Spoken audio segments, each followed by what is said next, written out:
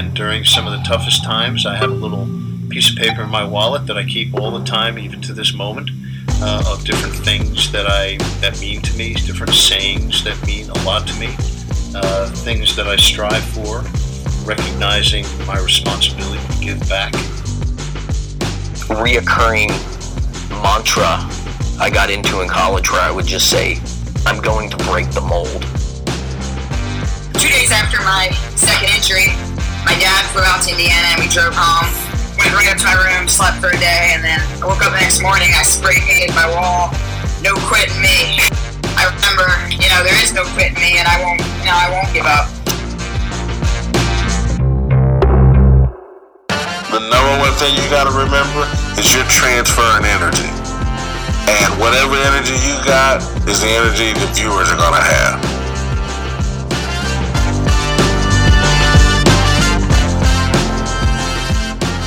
You are listening to Intentional Performers with Brian Levinson, where we talk with experts of craft about their journey and what they have intentionally done to be their best self.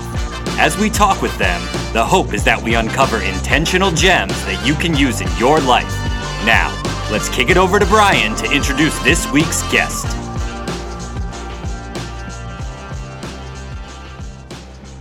Hello, everyone, and welcome back to the Intentional Performers Podcast. I am Brian Levinson, excited to have you with us today for another incredible episode. But before we get to today's guest, I'd like to share a bit about myself. So my day job is that I work as an executive coach and a mental performance coach. And I founded a company called Strong Skills. And at Strong Skills, our team is on a mission to change how the world thinks about soft skills. See, we are facilitators and coaches, and we truly believe that labeling competencies like leadership, teamwork, and communication as soft devalues and minimizes the importance of these skills. And one of the strong skills that we teach is what we call Shift Your Mind. And the teachings come from my book, which came out in October of 2020. If you enjoyed today's conversation or any of our past guests, then know you're going to love the book.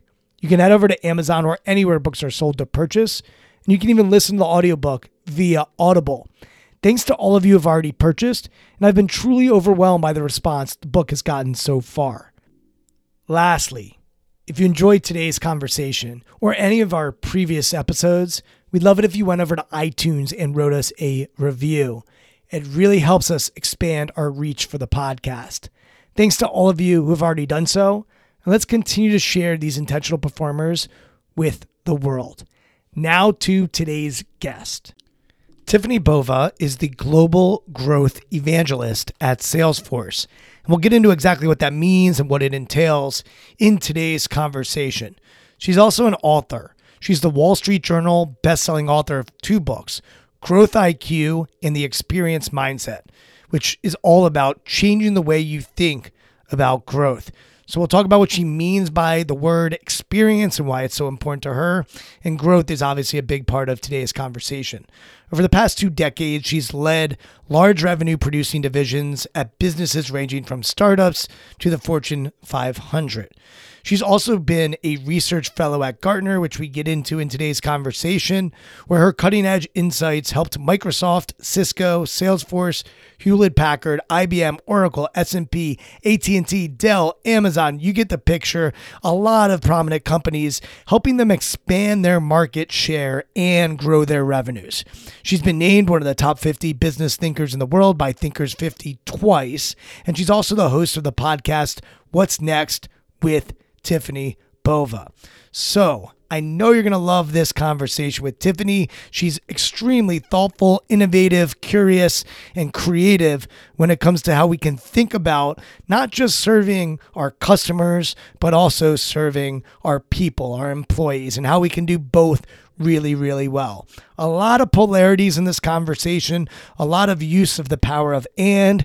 So you'll know that I'm going to be a fan of Tiffani's work, and I know you will too. So here is Tiffani Bova. Tiffani, thank you so much for coming on the podcast. I'm going to dive right in with you. And I don't know how else to say this, but when people talk about loved ones or death or gratitude on these podcasts, it's often, I find, some of the best episodes I've had is when people are open and honest about people that have touched their lives. in your last book, you reference your mom, and you dedicated the book to her, and then you talk about her in the acknowledgement. You even talk about her as a fictional character at the end of the book. So I had to start there. And in the experience mindset, your book, the last thing she said to you, which you reference in your dedication to the book to her, the last thing she said to you before she passed was, I just thought it was beautiful. So I'm going to read it and then I want to get your perspective on it. So she said to you, I could tell you to remember the million things I told you, but the most important is to be happy. When I read that, how does that make you feel? It was a surprise statement, I think. I don't know what I expected her to say. Because I asked her and I said, "Hey, Mom, I'm working on the final sort of parts of the book." She goes, "Oh, it was so good." She hadn't read it, right? But that's okay. She read it in her mind. That's all that mattered, right? And she said, "Oh, you know what I would say? This is what I'd say." And that's what she said. It's a shorter blurb of, she said stuff after it, but that sort of main one. I mean, it was really one of the last things that conversation was the last full conversation I ever had with her. And I think in some ways she didn't know what I was going to do with my life. I think so, in the end, I think she felt that no matter what I chose to do, she just wanted me to be happy. And I think such a simple statement with so many pieces and parts to it, but she was highly influential in my life. She was a teacher for 30 years. And if I reflect, in many ways, I am a teacher in some way, right? We do these podcasts. We hope someone takes something away from it. I am full of so much gratitude for all the things that she was able to bring to my life. I was blessed to have been able to almost travel completely around the world before I was 18 years old. I mean, there isn't many people who can say that. Gave me exposure to so many things in different cultures and people, and it just shaped so much of who I am. So the last book, we had a big party when my book published. This time, unfortunately, she wasn't here for it. So this book is like one of those, I'm so thrilled it published, and I'm so glad it's doing so well. But I literally turned it in, the day she passed. So it's got this real mixed emotion for me. But I felt that was a great dedication to the book. I think we all have to remember that through all the noise, we have to find a way to stay and be happy. Was happiness something that you have focused on for much of your life, or is that something that's sort of changed your perspective on focusing on happiness since she delivered that message? That's what I mean. Like it wasn't, I don't know what I expected. Let me just say that. Like, you kind of don't know, there was lots of things going on. So you kind of almost don't know what you're going to get back anyway. But that's what she chose. That was something that I wonder if she worried that I wasn't happy, right? Or I wonder if she was feeling content that I was happy, or, you know what I mean? Because I couldn't get into, more sort of depth on that conversation with her. So at just face value, I also think through it all, she was a little worried that, it was going to be a rough blow to me. And, in many ways it has been. I'm an only child. And so, all this stuff fell on my shoulders. And, I think I would tell you this: if you have an older parent and you don't have a plan, make a plan. Like what they want, what they don't want, long-term care, short-term care, be in their house, be in a facility, power of attorney, advanced directives, like not for really this conversation, but I will tell you, I had a crash course in 6 weeks on everything I didn't ever want to know about Medicare and Medicaid and long-term care and hospice and long-term hospice and all of that. Like, it is definitely something that I don't think too many people talk about. And you just get caught really off guard of not knowing how to navigate this entire part of a system that is severely broken. And without an advocate, I just can absolutely see how people get lost in the cracks.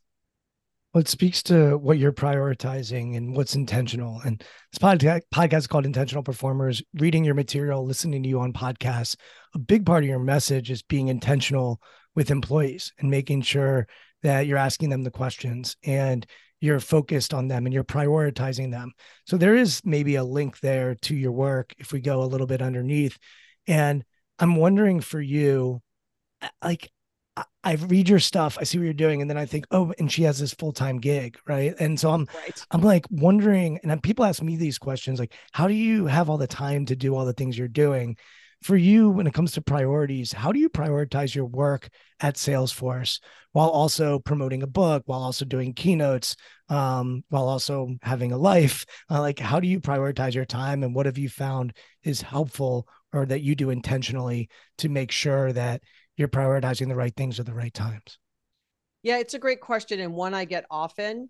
Um, my job, I'm super blessed. Let me start there by saying that, I had been a practicing sales, marketing, and customer service leader for a little more than almost 15 years. And then I spent a decade as an advisor and consultant and analyst at a company called Gartner, advising some of the largest tech companies in the world on go to market and growth.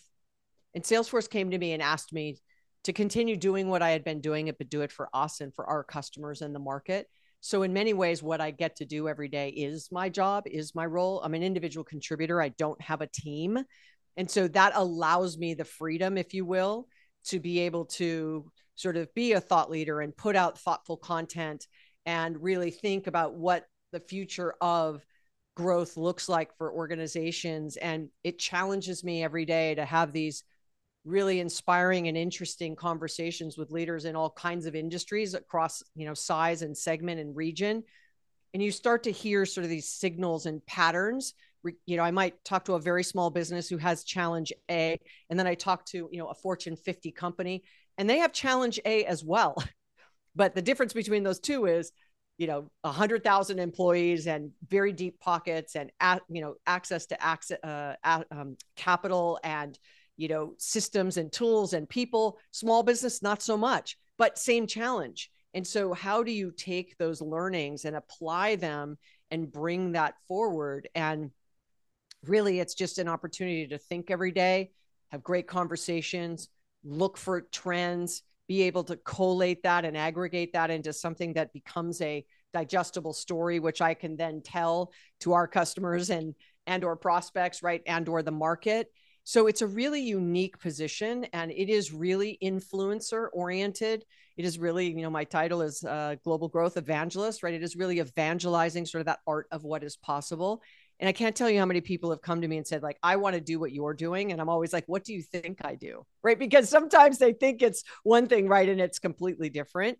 But it is really this being very intentional about how you want to grow your business and what are the things you need to have happen. What don't you get as an individual contributor that you may have gotten when you were part of a team and working in other spaces and other organizations?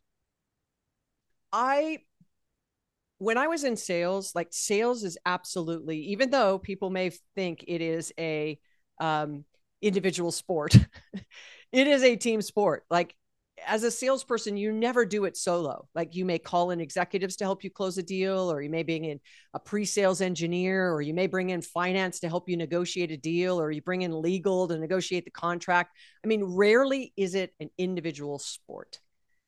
And growing up, I played sports. I was a high performing athlete, and I was an individual sport player. Like I played tennis, and very young, like 9 to 12. And I was number one in my state during that time. Like I was a pretty good tennis player, but I didn't like the individual sport. I wanted to play team. And then when I started to play team sports, then it was like, I loved the collaboration and the camaraderie and the we win together, we lose together. We're there for each other. How to be coached better and how to, win with your head high and, lose with your head high, right? I mean, at the end of the day, it's sort of, you have to do all of those things. And so as an individual contributor now, I do miss team. I do miss that team. But the good news is there is a team of us, individual contributor influencers. There's about a half dozen of us. And so we behave as a team, in that way, very, well-versed and seasoned individual contributors. So we could all run in 6 different directions, but we tend to be very connected because we know the value of sharing that information, across functionally, if you will, and with each other, even though we are individual contributors. All right, we're going to use some of your tennis background in this conversation. You coined a phrase coopetition in your first book, Growth IQ, and that term just stuck out to me because I've been involved with some of the best sports teams in the world, and they all talk about competitive spirit being a baseline for what they're looking for in their talent. If you're not competitive, you're not going to be very successful in sport. And if you look at the origins of that word compete, it actually comes from the Latin word competere. And competere means to strive with. And let's use Wimbledon as an example. And we've had on the men's side 3 legends in tennis going at it over the last 15 years, Djokovic, Federer, Nadal. And they're competing with each other, but they're striving with each other. And they were able, the 3 of them, to be some of the best tennis players ever. There's an argument for each of them to be the best tennis player ever. And they were all at the same time. And then on the women's side, we had one dominant fixture for the last 20 years in Serena that just seemed to be beating everybody at a clip we may not have ever seen in sport before. And I go back to that team sport concept. We all value competition, but there have been athletes who are highly competitive and they're not necessarily collaborative. And I am so curious about how teams are built, because I think in sports, sometimes we over-index on competitive spirit and under-index on collaboration. I think we see that with individual contributors in sales or in business as well, where they go for an alpha who's a producer, but they might not be a great team player. Your term coopetition made me think about it even from an internal and external way. Like, Nadal needs Federer and Federer needs Nadal to bring out their best. And are there ways that they can actually collaborate? Can you talk about coopetition, and can you talk about this idea of competitiveness and collaboration and how we can potentially have both in our organizations, in our teams, in our programs? Yeah. So coopetition was really a way for me to say, look, brands are going to compete, but sometimes we are better together, and it's impossible still yet, right? That rarely does a company do 100% of everything they need to do on their own.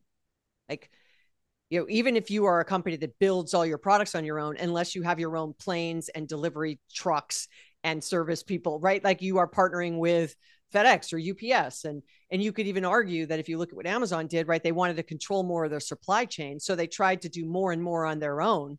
But then yet, it was the United States Postal Service. So is that competition for them, since they have their own delivery trucks and they have their own planes? Like, well, in some situations, United States Postal Service might be better. In other situations, it might be better. And in my first book, Growth IQ, when I used that term coopetition, I used the airline industry as a great example. In the 70s, when we would fly, you'd get off one airline, and if you had to get on another airline, you literally had to get your bags, check in, go to another gate, right? Get on your plane. Maybe, security was very different then, but then, take off. And creating sort of a one world alliance, right, was a way to say, from a customer standpoint, we are not forcing them to leave, go check in, get out. We now can see their flight through multiple airlines, right? You get on an American, you land in Europe, you get on BA, you get off of BA, you get onto Iberia, right? You keep going. And it may be one ticket that you've checked in, that you started in Los Angeles and you end up in, Johannesburg, but it just is one seamless flight, even though you've hopped on different airlines. So in the customer's mind, if they viewed it as competition, they would have forced everybody to go, I'm not going to help BA. I'm not going to help Iberia. I'm not going to help BA. But if they think in the customer's mind, it would be, hold on, how do we create a way by which it can be seamless? We can do, revenue share. We can share flight numbers, like, how can we create it so that it's more streamlined for everybody, so that we know if a flight is late, et cetera, et cetera. I could keep going, right? But I think that simple example, everyone can go, yes, I get it. Right? Like, I get it. I know I'm on one airline, I'm on another airline. And while it doesn't always work out, it's as seamless as it can be, because they made the decision to be in sort of coopetition with each other. Right? So there's value there.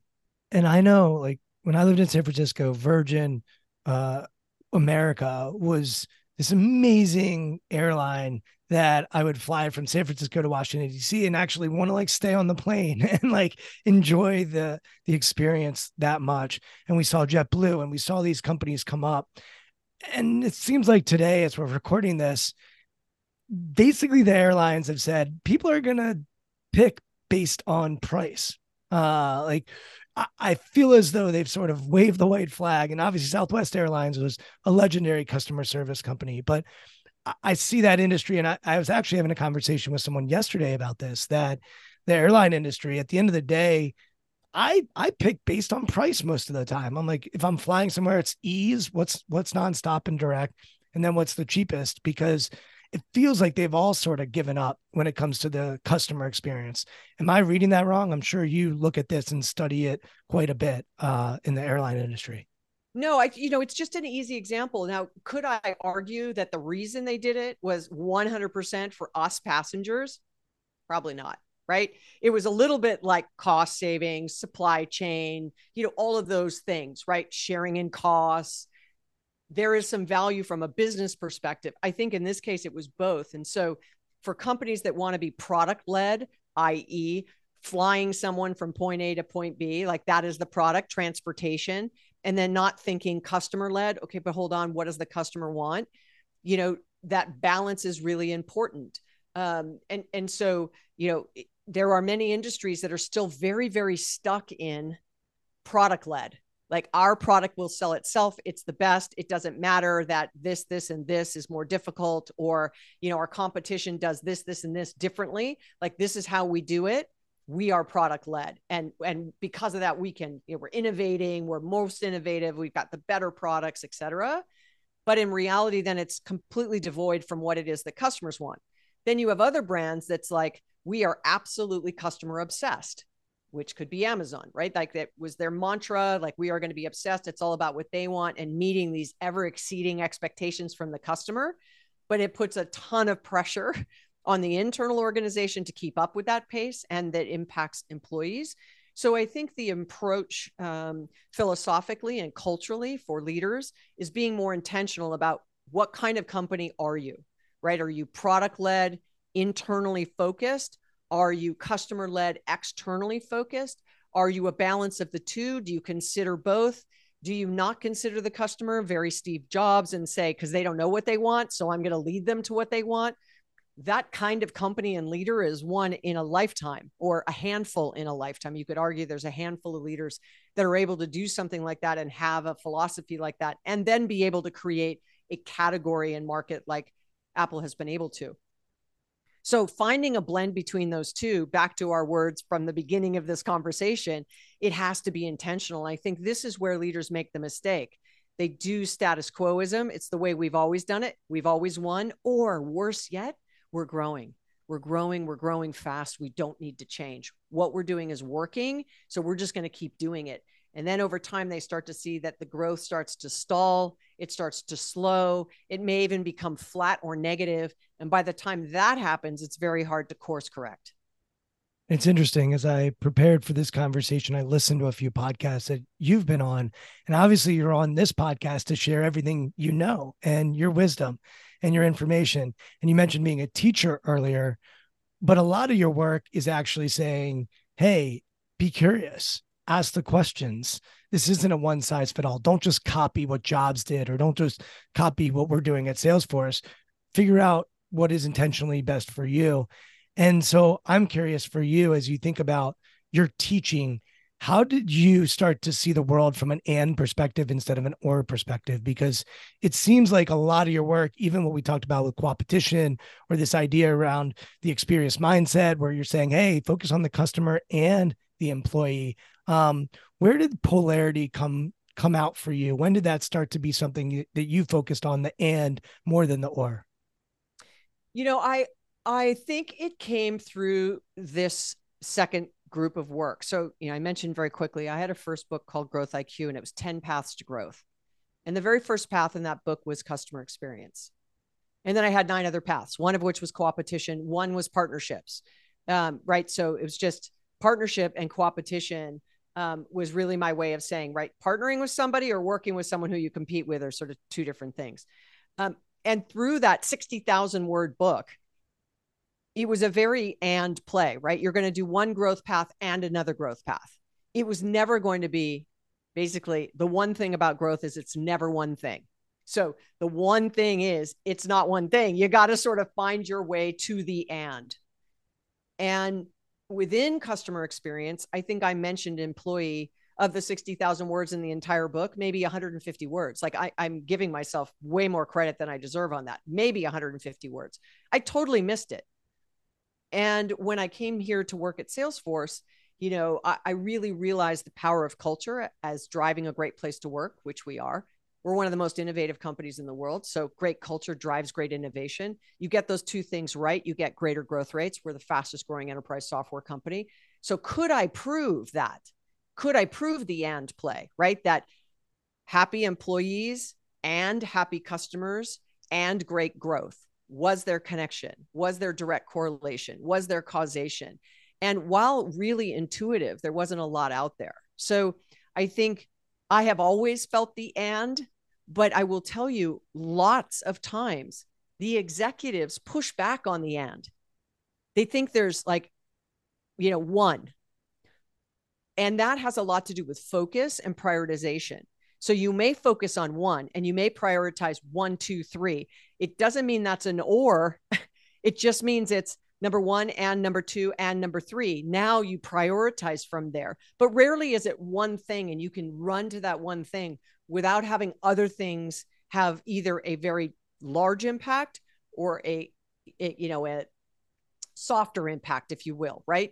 It's if you say, look, I want to lose weight, is it I have to work out and that's all I need to do. And I can eat terribly and get terrible sleep and, maybe potentially smoke cigarettes and drink alcohol, and all the things that don't lend to, getting into shape. So if you're going to say, I'm going to get into shape, then it's, I need to work out. I need to eat right. I need to get sleep. I need to, maybe cut things out of my diet or out of my habits. It is a and play. It's like when people say, well, do performance enhancing drugs really, make an athlete a top performer? I'm not for them. Please don't hear that I'm for them. But you cannot take them and sit on your couch and go win Tour de France. Like you can't sit on your couch and go win Mr. Olympia. You can't sit on your couch and go win the 100. Once again, I'm not advocating it. I'm saying that it has to be an and play, right? Rarely is there one thing that's going to fix the fact that you're slow or you're out of shape, right? You just have to understand everything is an and play. I know you wrote the second book without the idea of writing the second book. You weren't planning on writing the second book, and then you wrote a second book. If you were to write a third book, I would go lean into that idea, because to me, there's the power of polarity, which takes two things and looks at them. Cool. But what I'm hearing from you, or what I would even say is, and what I'm hearing from you is multiple ands. And in those multiple ands, you open up even more possibilities. But you're not opening up these possibilities to just keep things super broad. You're actually doing that to then create an order of what is most important to us today, what's most important to us 10 years from now, a year from now. And you're getting more nuanced and more clarity around how you're spending your time. And everything you're saying makes a lot of sense, because especially in tech companies, they move fast and like use artificial intelligence right now. Everyone's adding artificial intelligence as an and to their platform, whether they're doing that to impact their stock price or their valuation, who knows? But that is something that we're seeing. And it would be interesting to see, all right, well, what do we go beyond that? How do we go beyond that? And I'm going to bring up a person that I just heard from, and you may even know him, but the CEO of Uber. So Dara, who's in the Bay Area. And I was thinking about him because I just recently heard him speak at the Aspen Ideas Festival. And he knew that he'd experienced Uber as a customer, but he hadn't experienced Uber as a driver, as an employee. And Dara, I think it's like every 3 weeks, gets in an Uber and drives and experience what it's like to be a driver. And I was curious to get your perspective on this, because so much of your work is to try to understand things from an employee's perspective, not just a customer's perspective. And if you think about a CEO of a big company, is that a good use of their time? Like really actually experiencing it, doing the work, And we don't even, I'm just using him as an example. You don't have to talk specifically about him, but is that a good and to add to how they're using their time, is actually get into the trenches and experience what it's like to be the employee? I couldn't agree with that approach more. Like, it is fascinating to me when for those of you listening in the US, like the TV show Undercover Boss, like that is a masterclass in the question you just asked, Brian. The whole concept of the show is I'm a leader of a company, right? And they're going to put a disguise on me, and I'm going to go into my organization and I'm going to flip burgers and deliver products and work the retail store and make pizzas and, sell this product, or, work in the warehouse or whatever it might be. Right. And they do this on this TV show for, let's say, 48 minutes, right? The rest is commercials, but let's call it 45 minutes of time. And you get a window into their aha moments of, my goodness, I didn't know that my employees had to do this every single day and that this wasn't working, or that they had to pick boxes up. And that's why we have so many on the job injuries, because we don't have a forklift in the back of the truck, or that my storage closet in the back of my clothing retail is just stuffed with clothes that were all returns. And I've got millions of dollars of inventory just sitting in some back office doing nothing and no one knows it's there, or, et cetera, et cetera, et cetera. That is the power of getting out of your four walls and managing the business from a spreadsheet or a dashboard or even a CRM tool like Salesforce, right? That's only going to give you part of the picture. It might be a good picture, like, woo, we're growing. It might give you a bad picture, like we're not growing. But the larger the organization, you are now surrounded with people that are interpreting the data and telling you the story, and maybe leaving out the bad things because they don't feel psychologically safe that they can tell you things are going wrong, because you may say it's their fault. So they just act like everything's right. And then they're managing it, downstream on their own. But that leader never has full visibility into what's happening. So there was a book back in 1982, I think it was published. From Mr. Tom Peters. And it was called In Search of Excellence. It was like it was the first business book that was ever given to me. I was in high school. So mind you, I did not read it, but it was given to me, like, read it. I think I read the first 2 pages and I'm like, why would I read this? And then the second book was 7 Habits of Highly Effective People, also, which sat on my desk, and I didn't really read it, excuse me, until I was in my 20s. But he has a concept called management by wandering around. And it came from Hewlett Packard and came from Mr. Hewlett, that would go into the manufacturing plant and see them working and really understanding what was happening and really improving the supply chain. And something as simple as going out and asking and having that conversation, or driving in an Uber for a week, or now the Starbucks CEO, I think, is doing a couple of hours a month, which I think is not enough. Like, I think he should open the store, close the store, work the drive-through, be a barista, clean it, like do the ordering, do the stocking. Like, you need to do it, like, to the point of the way that the Uber CEO did for a full week, so you can really understand. When you don't have that understanding, you start making decisions that have unintended consequences to your people that then impact your customers.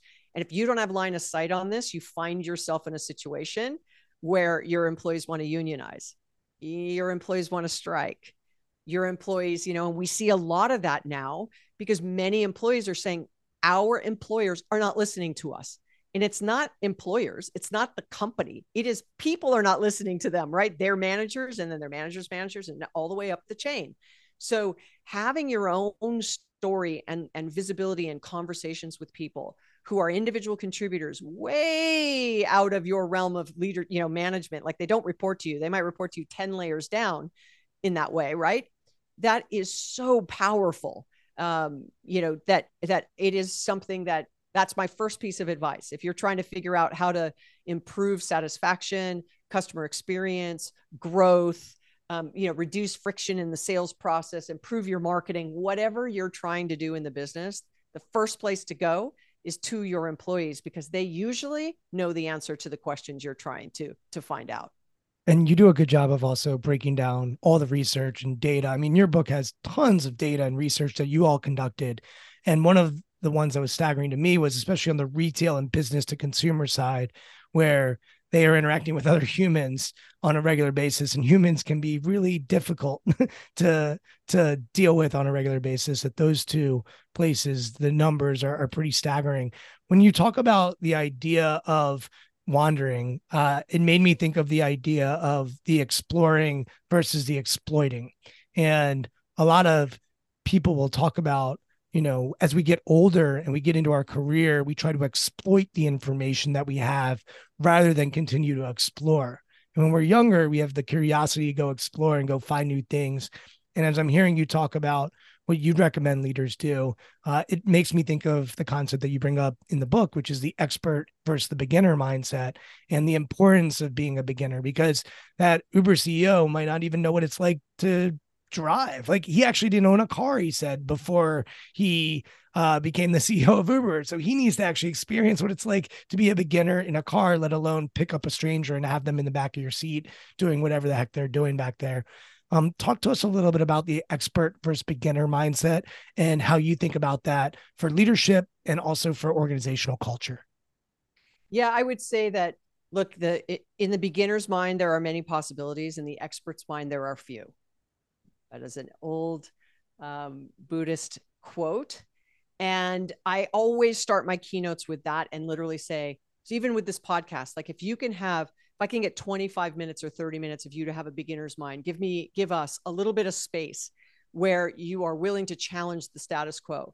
You allow yourself to go, I hadn't thought of that before. Or, I thought I was better at that than I actually am, and think about sports coaches. I could take golf lessons every single day, 7 hours a day or 8 hours a day, 7 days a week for, the rest of my life. I would never make tour. I might become a better golfer, but I would never make tour. But if you think about being coached and you always say, no, I'm going to move my legs when I'm swinging a golf club because I believe that's the best way to get power, because I was a baseball player and that's how we would crank up, right? We would lift our foot up and we would really crank. And that's not the way you do it in golf. So if you swing that golf club like it's a baseball bat because you think that's the right way, you are going to have a really horrible round and it will be very painful and you'll get very tired. But if you have a beginner's mind, it would be like, now I have to retrain these expert biases you already have where you have been really successful doing something else. I need you to get out of your comfort zone and really be open to hear me and understand. But taking your ability to be coached, that is what you can't teach, right? You have to be willing to be coached no matter where you are in your career. And you have to be intentional about who you ask and what you listen to, and then how you action it. And so I would say to you that this sort of management by wandering around makes many leaders uncomfortable. They feel vulnerable. They don't communicate that way. It's way too soft skill for them. They like I'm going to manage from the spreadsheet, send a directive email. Like, that's how I manage and operate. A beginner's mind would be, okay, I would never do this, but I'm willing to give it a try. And it might be horribly painful and terrible initially, but like going to the gym, you're sore the first couple of weeks you go, but you got to stay dedicated to it and keep going. And then you'll get less sore, and then you need to increase the weight.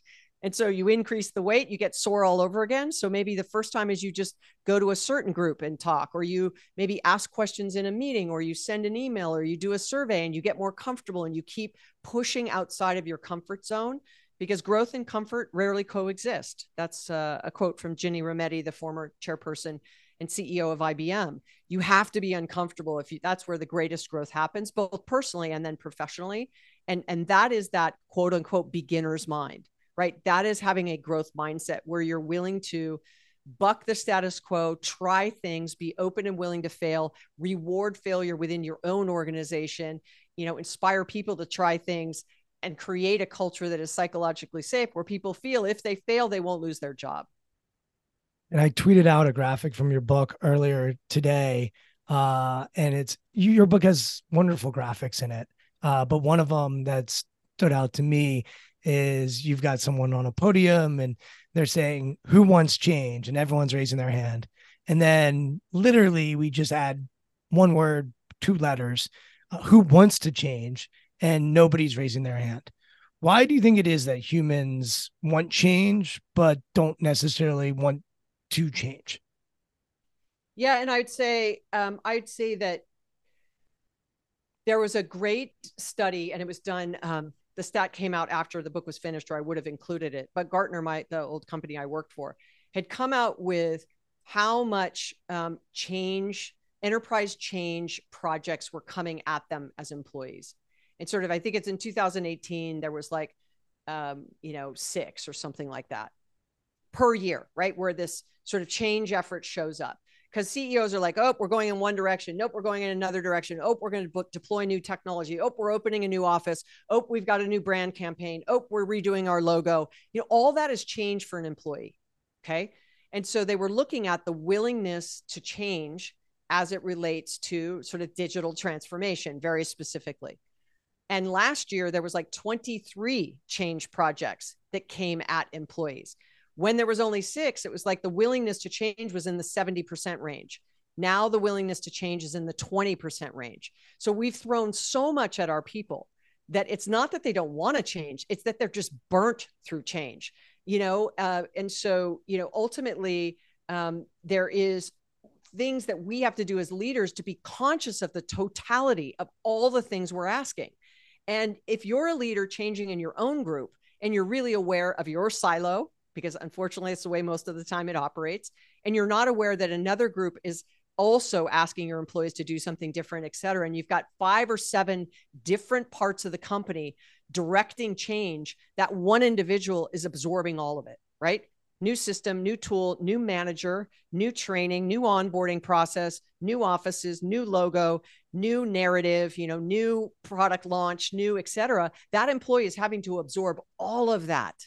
Where at the executive level, you can absorb it sort of at the 20% range, right? I get we're doing all these things, but you don't actually have to use the technology every day that you've changed 7 times this year, right? That employee has to absorb it all. So that willingness to change, I think, is where people don't raise their hand. They're like, I can't take one more change cycle. Like, I am just burnt out, right? I'm not just burnt out for how hard I'm working or whatever. I'm burnt out because every week it's something new, or every month it's something new.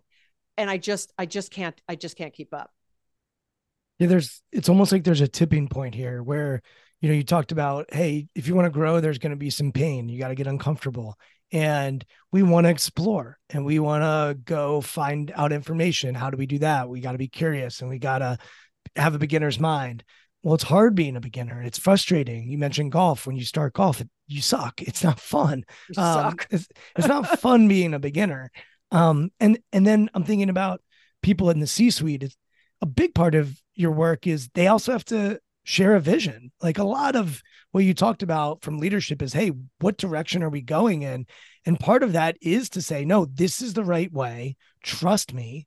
I have a larger picture that I can see that maybe other people can't see. And there needs to be a vision. And a lot of times there needs to be, hey, this is the way we're going to go. And if we screw up, I'm going to own it. My bad. I'm going to take ownership over it. And so a lot of what you're talking about is like, there's a tipping point where if we over index on one and we under index on the other, perhaps we then run into trouble. And going back to your point earlier, we have to be intentional about who we want to be and what success looks like for us, and create a game plan around that and be able to adjust and pivot when things need that. So it's just interesting to hear you talk, because I can see it's like, okay, someone's going to listen to your stuff and say, all right, we're going to take on an exploring mindset and we are going to take on a beginner's mind.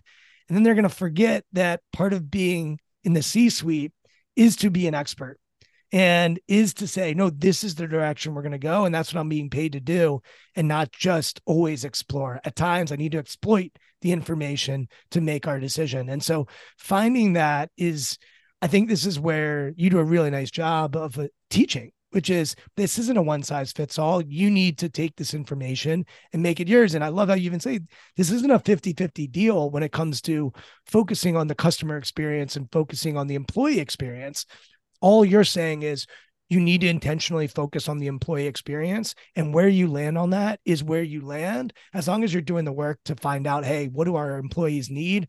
And then I love this piece. It's like, how do we make their job easy for them while also challenging them?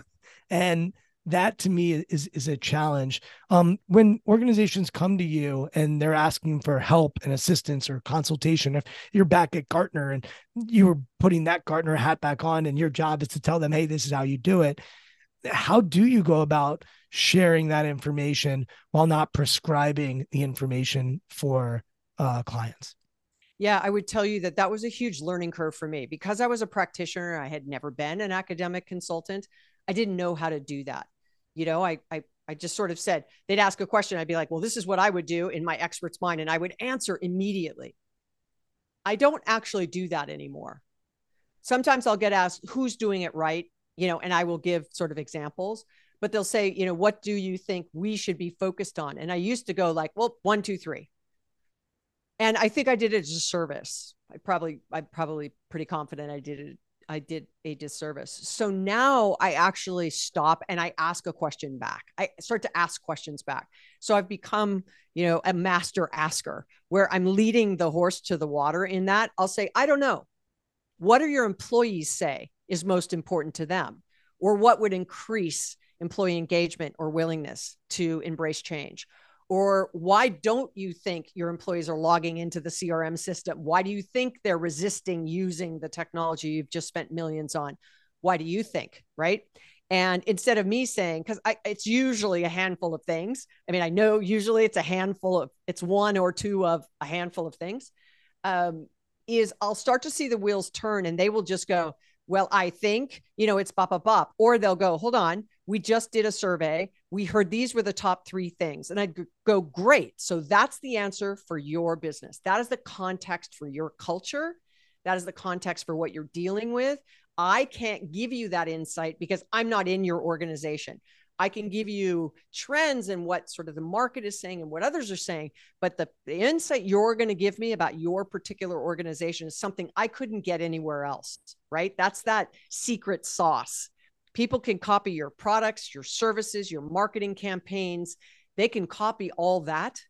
It's impossible for them to copy your culture. It's impossible for them to copy the way you lead or the way you run team meetings or the way you motivate, right? Or train. Maybe a little bit, but I think you get the point, right? So ultimately, this is where the answers lie with your people. But unfortunately, through the research we did, this is what we heard.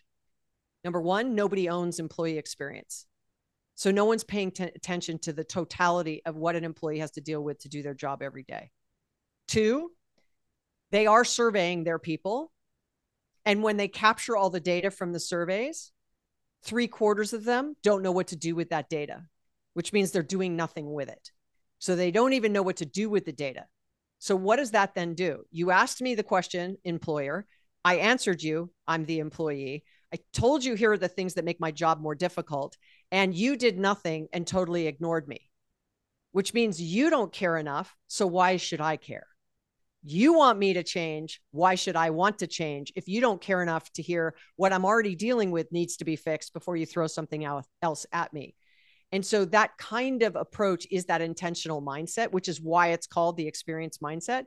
It was really about creating a new operating philosophy that is when you make a change for the customer to chase that ever increasing expectation from them, which we all are chasing, do not forget about your employee, because we keep spending money and making effort to reduce the effort for our customers to increase their experience, right? Like it used to be when I was a kid and it was Christmas time, I'd go to the Sears catalog and circle what I want. And like 10 weeks later, something would show up. You know what I mean? Like that was the expectation. Now it's a single click, 1-click buy, and in 2 hours you can get it, or you're using your voice and in 2 hours you get it.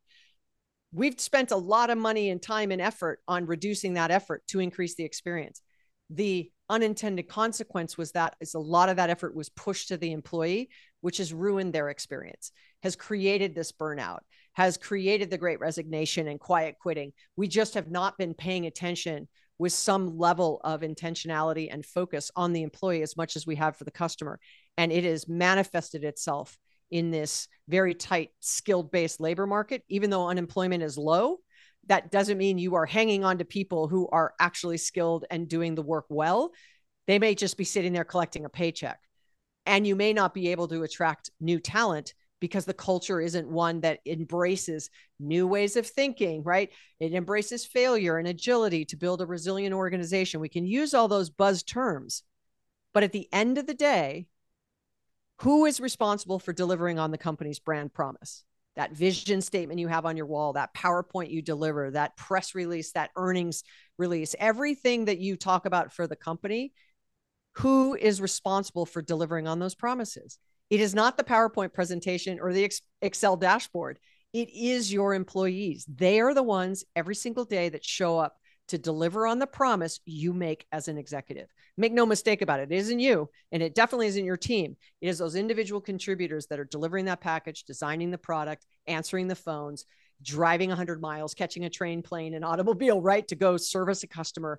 They are the ones delivering on that promise. And we've put all of the weight on human resources. And I think we're figuring out that human resources being the point people to hire, to fire, to run, in a lot of organizations, to run things that comp and things that are complicated and become personal for a lot of people. And also trying to get them to focus on the brand promise is really difficult. And I have had people like Claude Silver comes to mind. She's with VaynerMedia and she calls herself their chief heart officer, and she doesn't have a human resource background, and she's really focused on developing their people and sort of being a extension to Gary Vaynerchuk. What's your vision for the future of people development inside organizations beyond human resources and beyond what we currently have set up?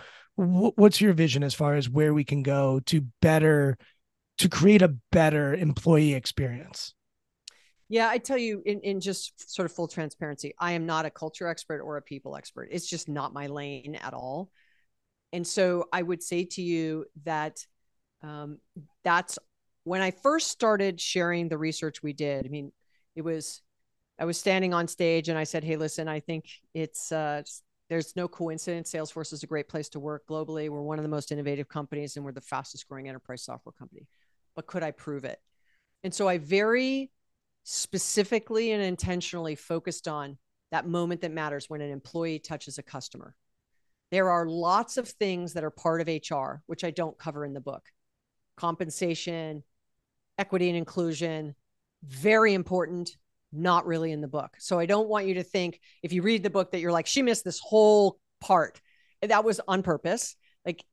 Because there are lots of books written about it, and I didn't want it to be just targeted for human resources.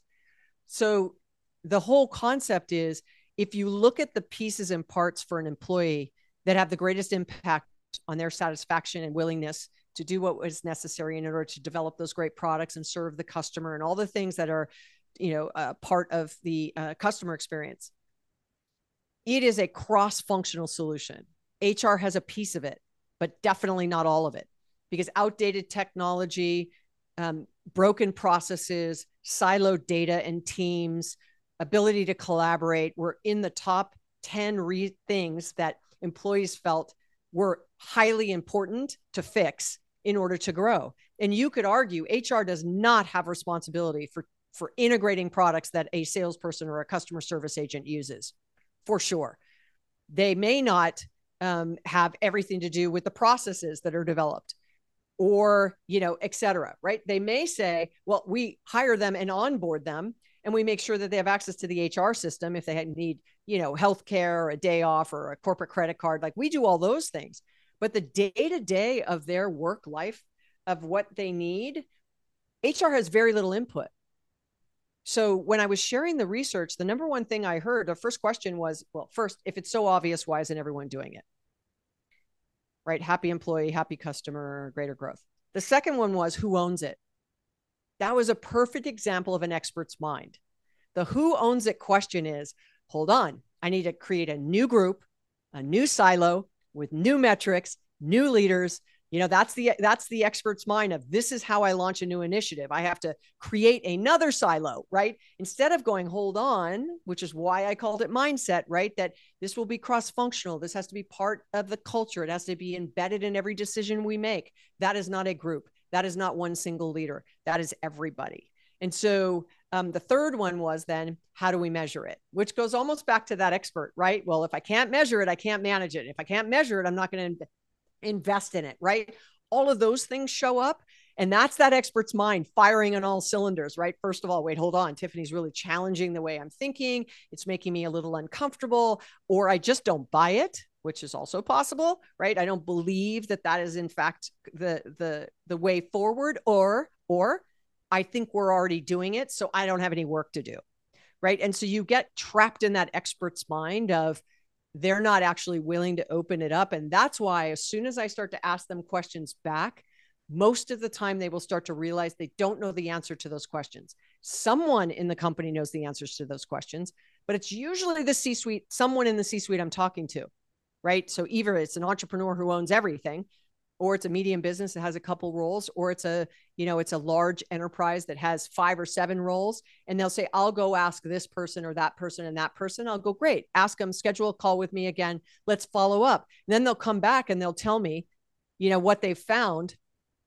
And a lot of the times they're surprised, didn't know this was happening. That goes back to the management by wandering around, right? If you're just managing on a spreadsheet, the blended employee satisfaction score may be hiding the fact that you have some parts of your business that are really toxic or unhappy, or, in the customer's same thing. So that's why having the who owns it, what's the metric is directionally correct, but I have to get them out of that habit that that's where they have to start. It's interesting. I'm just thinking about myself and my business. And whenever people ask, hey, what's the return on investment for coaching? I always say, I don't know. And I say I don't know because I could be working with $1 billion company who is trying to IPO. And for them, my work is going to have certain consequences. And then I could be working with a private wealth advisor who is working by themselves. And it's a much different deal. I say all that to say I have stayed away from the ROI and the measurement. And part of your argument in your books is to say people aren't doing enough to measure how they're taking care of their employees. We do a lot on the customer side, bigger organizations. And I'm wondering what about it for me is fearful about trying to quantify my work with my clients. And I rebranded at one point, and during that rebrand, the company that I hired did try to quantify from my employees, not my employees, my clients, what the experience was like. They tried to capture it. And some of the things that came back were actually quite surprising. I was surprised to learn from my customer, my client. But even beyond that, I'm wondering, why is it that we might be fearful to ask employees, hey, what's going on for you? And then you even mentioned the second piece, which is once we get that information, we don't necessarily do anything with it. But let's just start at the very beginning. If someone's listening to this conversation and they haven't really thought about the employee experience and they haven't quantified that, what do you think the fears are that come from people when it comes to trying to quantify or measure an experience? Look, self-awareness is really challenging. I mean, just even myself, like I want to be better at what I do means that I need to know where I have to improve. And just because I think I need to improve on A and B, but others think I need to really improve on C and D. But if I'm not aware about C and D, and I just think it's A and B, I'm focusing on the wrong thing. So I might just be repeating the bad behavior, the wrong behavior, or not a best practice, right? Or I'm not growing at all as a leader, as an individual, whatever it might be. And self-awareness is one of those things that's really difficult. So, even myself, when I was, on the journey of trying to be an analyst and a consultant, I had to ask people, what part of what I'm doing is adding the most value to you? And sometimes they'd come back and say, nothing. Like, you brought me information I already knew. And while I appreciated your time, I'm not sure, a second call is warranted. That's really hard to hear, right? I mean, but you have to be willing to ask. And then I think that's where the athlete side of me has to really come in, because, sometimes coaches are harping on you to do something and like you're working really hard and you think you fixed whatever that bad habit is or whatever you're trying to improve, and you haven't. And so, I take it as, well, all feedback is good feedback. even if it doesn't feel good or it hurts my feelings or it makes me feel like, should I question myself? Like all of those things. And that's where you need a really strong network around you that then once you get that feedback, to go to them and go, I've really been hearing this lately. Like just the other day, I gave a presentation, and the company I'd given the presentation for, they did the feedback form after, you get a scale of 1 to 5 and blah, blah, blah. And someone had given a comment that I was like, wow, I didn't think I did that, but maybe I did. Like, So I went to the person who, hired me to be in that room, right? Or, asked me to be in that room. And I went to them with the survey, which they were also on the email trail. And I replied back and I, said, hey, listen, I'm asking because I'm always looking to be better at this. Do you think I over pivoted this way? Because if so, could you suggest where I might be able to back off of that or remove this and add that? I mean, you know what I mean? Like, and she came back and said, yeah, I don't really agree with what they said because of this reason, but maybe you do this and it would, alleviate others saying that. And I was like, perfect. Thank you. Right. So you have to be willing to then take it instead of going like, they didn't know what they were talking about. Was, hold on a second. Is this an opportunity for me to learn something, pivot a little bit? So the next time I give the presentation, it maybe I avoid people perceiving it as something, right? And maybe I was a little more excited about something than something else. You know what I mean? And so it was an opportunity for me to learn, but I wasn't always like that, right? I'd be like, they didn't know what they were talking about. But as I started moving up and realizing the position I've been blessed to have, as my career, you really have to be thoughtful and intentional about what you say, because you're coming in as a unbiased third party and you may put someone down a path that is not right for them. Right. And especially as a coach or an advisor or a consultant, you really want to make sure that you are always looking to hone your craft so that you are helping people be as successful as they can be. And you're always looking to be better as well. Hopefully that answered the question. Yeah, I've never thought about it this way, and hopefully this will make sense. I've never had a client who does not think that they are not self-aware. I don't know if I said that right. I've never had a client who believes that they are not self-aware. Mm-hmm. It's pretty fascinating. Like I hear it all the time. People say to me, I'm a pretty self-aware person. Mm-hmm. We asked 20 people, hey, how self-aware are you? I think they all would say that they're self-aware. It's kind of like asking people if they're a good driver, and everyone says they're a good driver, and we know that not everybody's a good driver. And I wonder if self-awareness almost is overrated because it's an outcome. It doesn't give us a whole lot of meat, whereas self-improvement or self-exploration or learning or whatever you want to put underneath that would be more valuable for us to value in humans, because what's going to drive self-awareness is your willingness to self-explore or to improve oneself and to grow, to use a term that you use a lot. And perhaps that's what we need to focus on, rather than saying, if someone says, oh, I'm self-aware, it's like, oh, well, how willing are you to also focus on self-improvement? And I see this all the time with my work, because there are definitely people who don't want to be coached, and that's fine. Like if they don't want to be coached, let them be where they're at, let them do what they do. And maybe they are good enough to just be where they need to be. Not everyone needs to be coached, but the ones that want to be coached, they're the ones that typically are more self-aware. And so I'm thinking about awareness versus improvement and how they might play. So I'm going to give you this stat. All right, ready? 95% of people believe that they are self-aware. To your point, Brian, right? But only about 10 to 15% really are. Which means on a good day, 80% of us are lying to ourselves about whether we're lying to ourselves.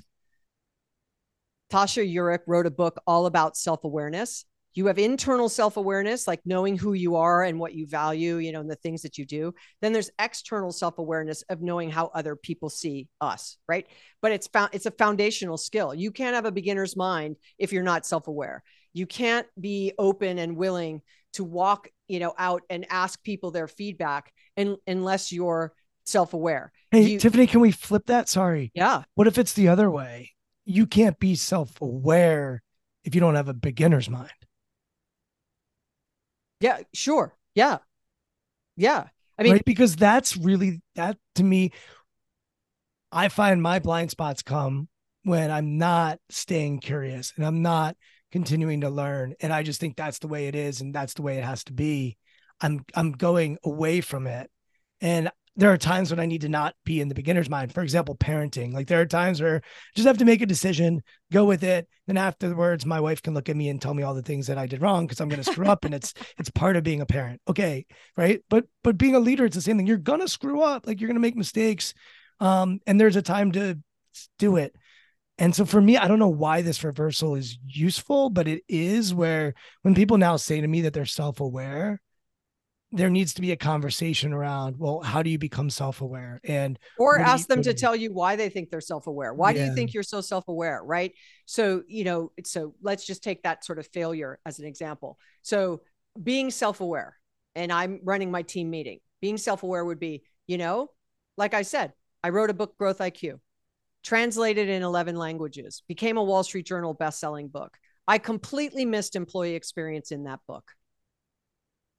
If I wasn't self-aware, I'd be like, so I wrote this second book. I would not reference back that I missed it to Growth IQ. I would not even see the connection between the two. I mean, you know what I'm saying? I just like move on and be like, I nailed that one. I'm going to go on to another one. No, it in my mind, right? It's really the 11th path I missed in Growth IQ, which I thought Growth IQ had nailed it all, right? And sure enough, it had not. So I'm sitting in my team meeting, and if I said I had 5 people around the table for me, this is maybe a suggestion to those of you listening, is to go, I had made a decision that we were going to do this, and lo and behold, it wasn't really right. And this is how I realized it wasn't right. I did, I adjusted, I blah, blah, blah, blah. And now I'd like everybody's feedback. Do you think that we're now on the right track? Well, so now as a leader, you've shared that you were self-aware, you made a mistake. You shared the fact you made a mistake. You're super vulnerable. Now you're asking for their input. And if you take the input that people say and you're like, oh, that was great, Brian, I hadn't thought of that. Or, hey, Tiffani, that was great, I hadn't thought of that.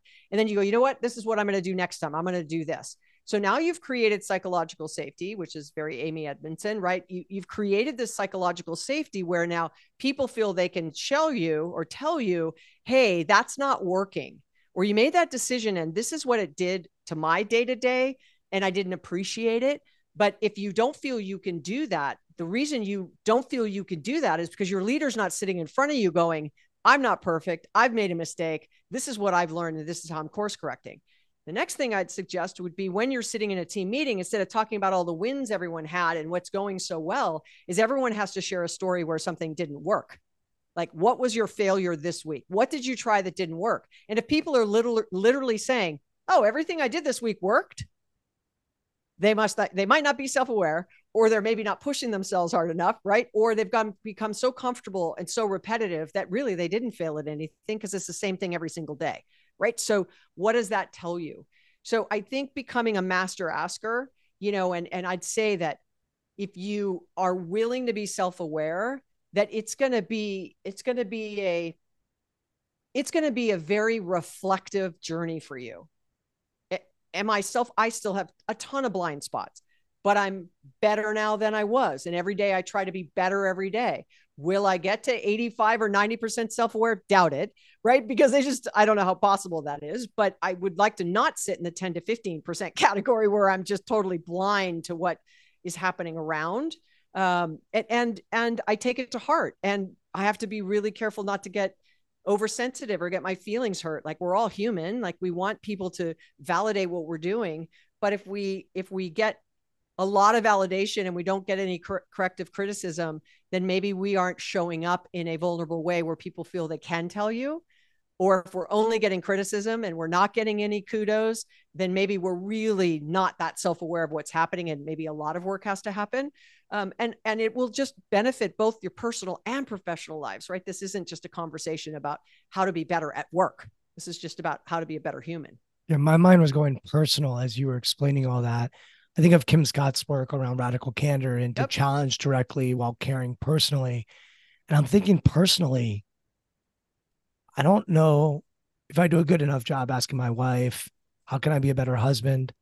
I don't know if I ask my friends, hey, what can I do to be a better friend for you? What do you see? What do you notice?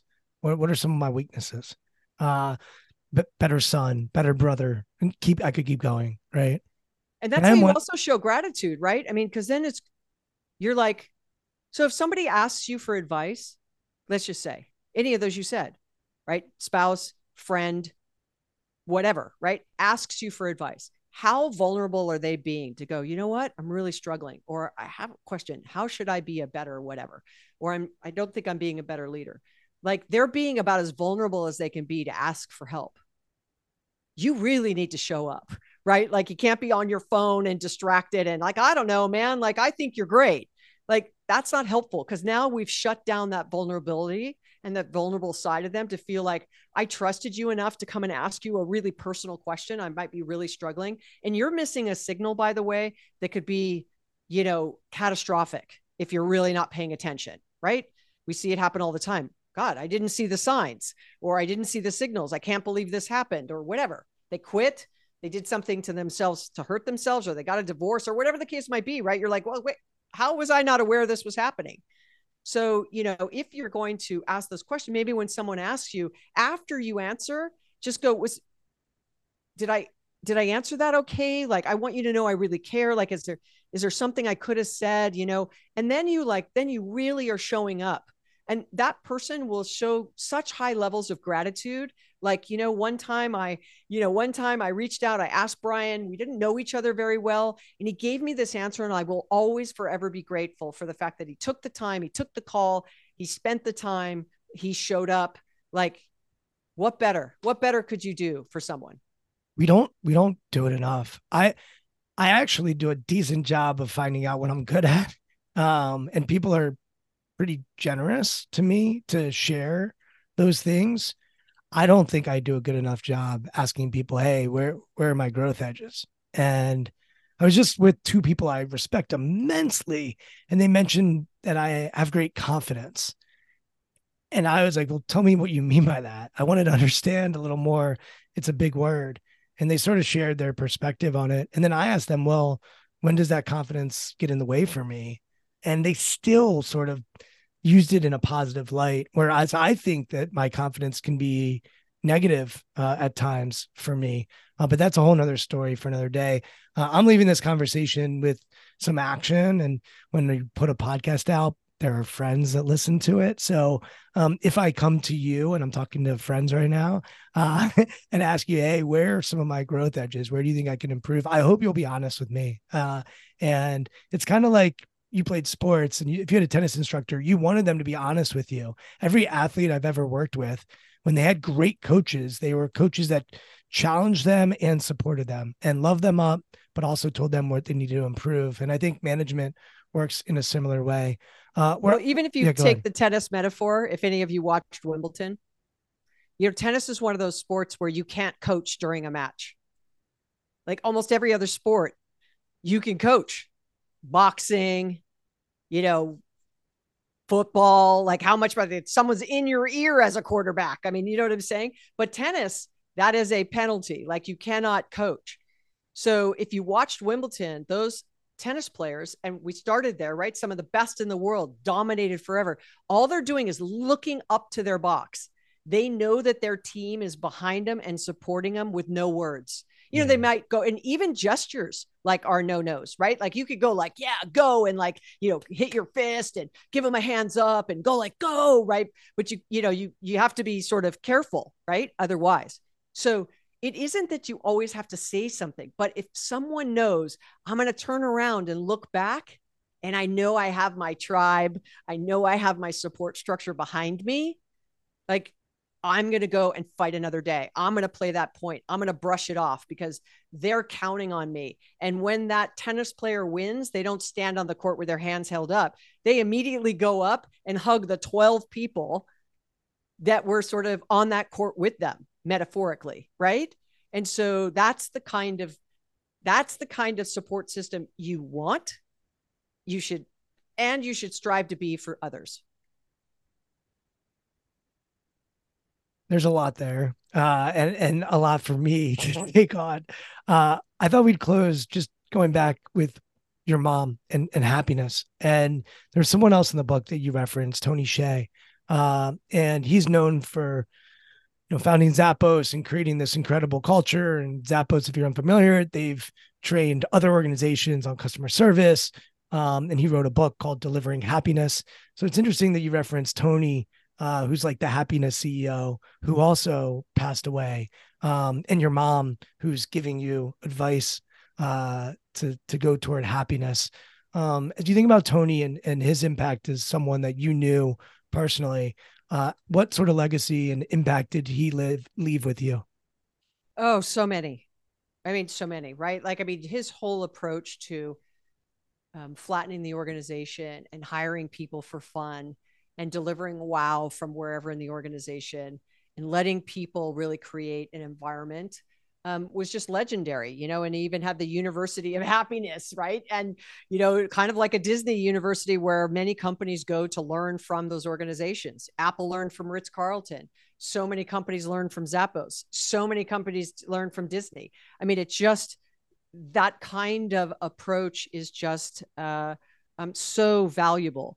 And, unfortunately, he left us too soon. But that's one of those situations. I mean, I knew him, but I didn't know him like so personally that I'd be like, whatever the struggles were, I was not privy to. I knew him in a business environment, and sort of, it was very sort of business oriented. But he had a huge impact on my view on customer experience. He had a huge impact on me on how leaders can create a culture that is so indefensible that at the end of the day, Zappos sells shoes. That's what they sell. Other people's shoes. Not, I'm going to get into shoes. I'm not going to sell, make my own. I sell other people's shoes in a transactional, commoditized business. What's going to make me different? The people who work here. Who do I want to hire? People who want to be here. I'm going to put you through training. And at the last day of training, I'm going to hand you a check for $2,500, or I'm going to tell you you can have the job. And I think the percent was like 15% would take the check and walk out. They didn't really want the job anyway, right? They needed a job and they wanted to collect a paycheck. Everybody else was like, nope, I want to be here. Like, this is what I want to do. It's not worth it to me for $2,500 to take that and walk out. I want a job. And I want to work here, and I want a career, and this is where I want to do it. That's a very different attitude. That's a very different culture. And, there aren't many CEOs that run the business that way, or approach it that way, or have that kind of lens on what it truly means to deliver happiness. What makes you happy? I was born and raised in Hawaii. So anytime my feet are on those islands and in that water, I just float on my back and look up. And that is without a doubt my happy place. And you have a tattoo on your right arm, at least one that I can see. I'm just curious what the tattoo says. Oh, it is the coordinates of that happy place. That's amazing. Well, with that, Tiffani, first of all, thanks for your work. It's awesome.